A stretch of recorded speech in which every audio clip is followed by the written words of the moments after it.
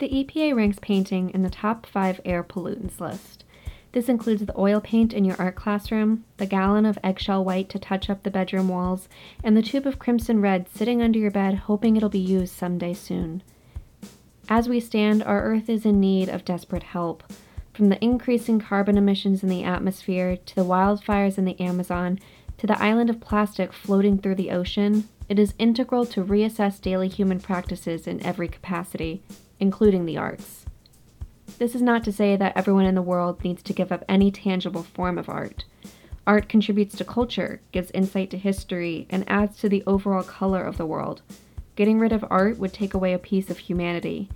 But we as oil painting enthusiasts, as artists, as house painters, as museum curators, need to be more aware and more conscious of the paints we put back into the earth.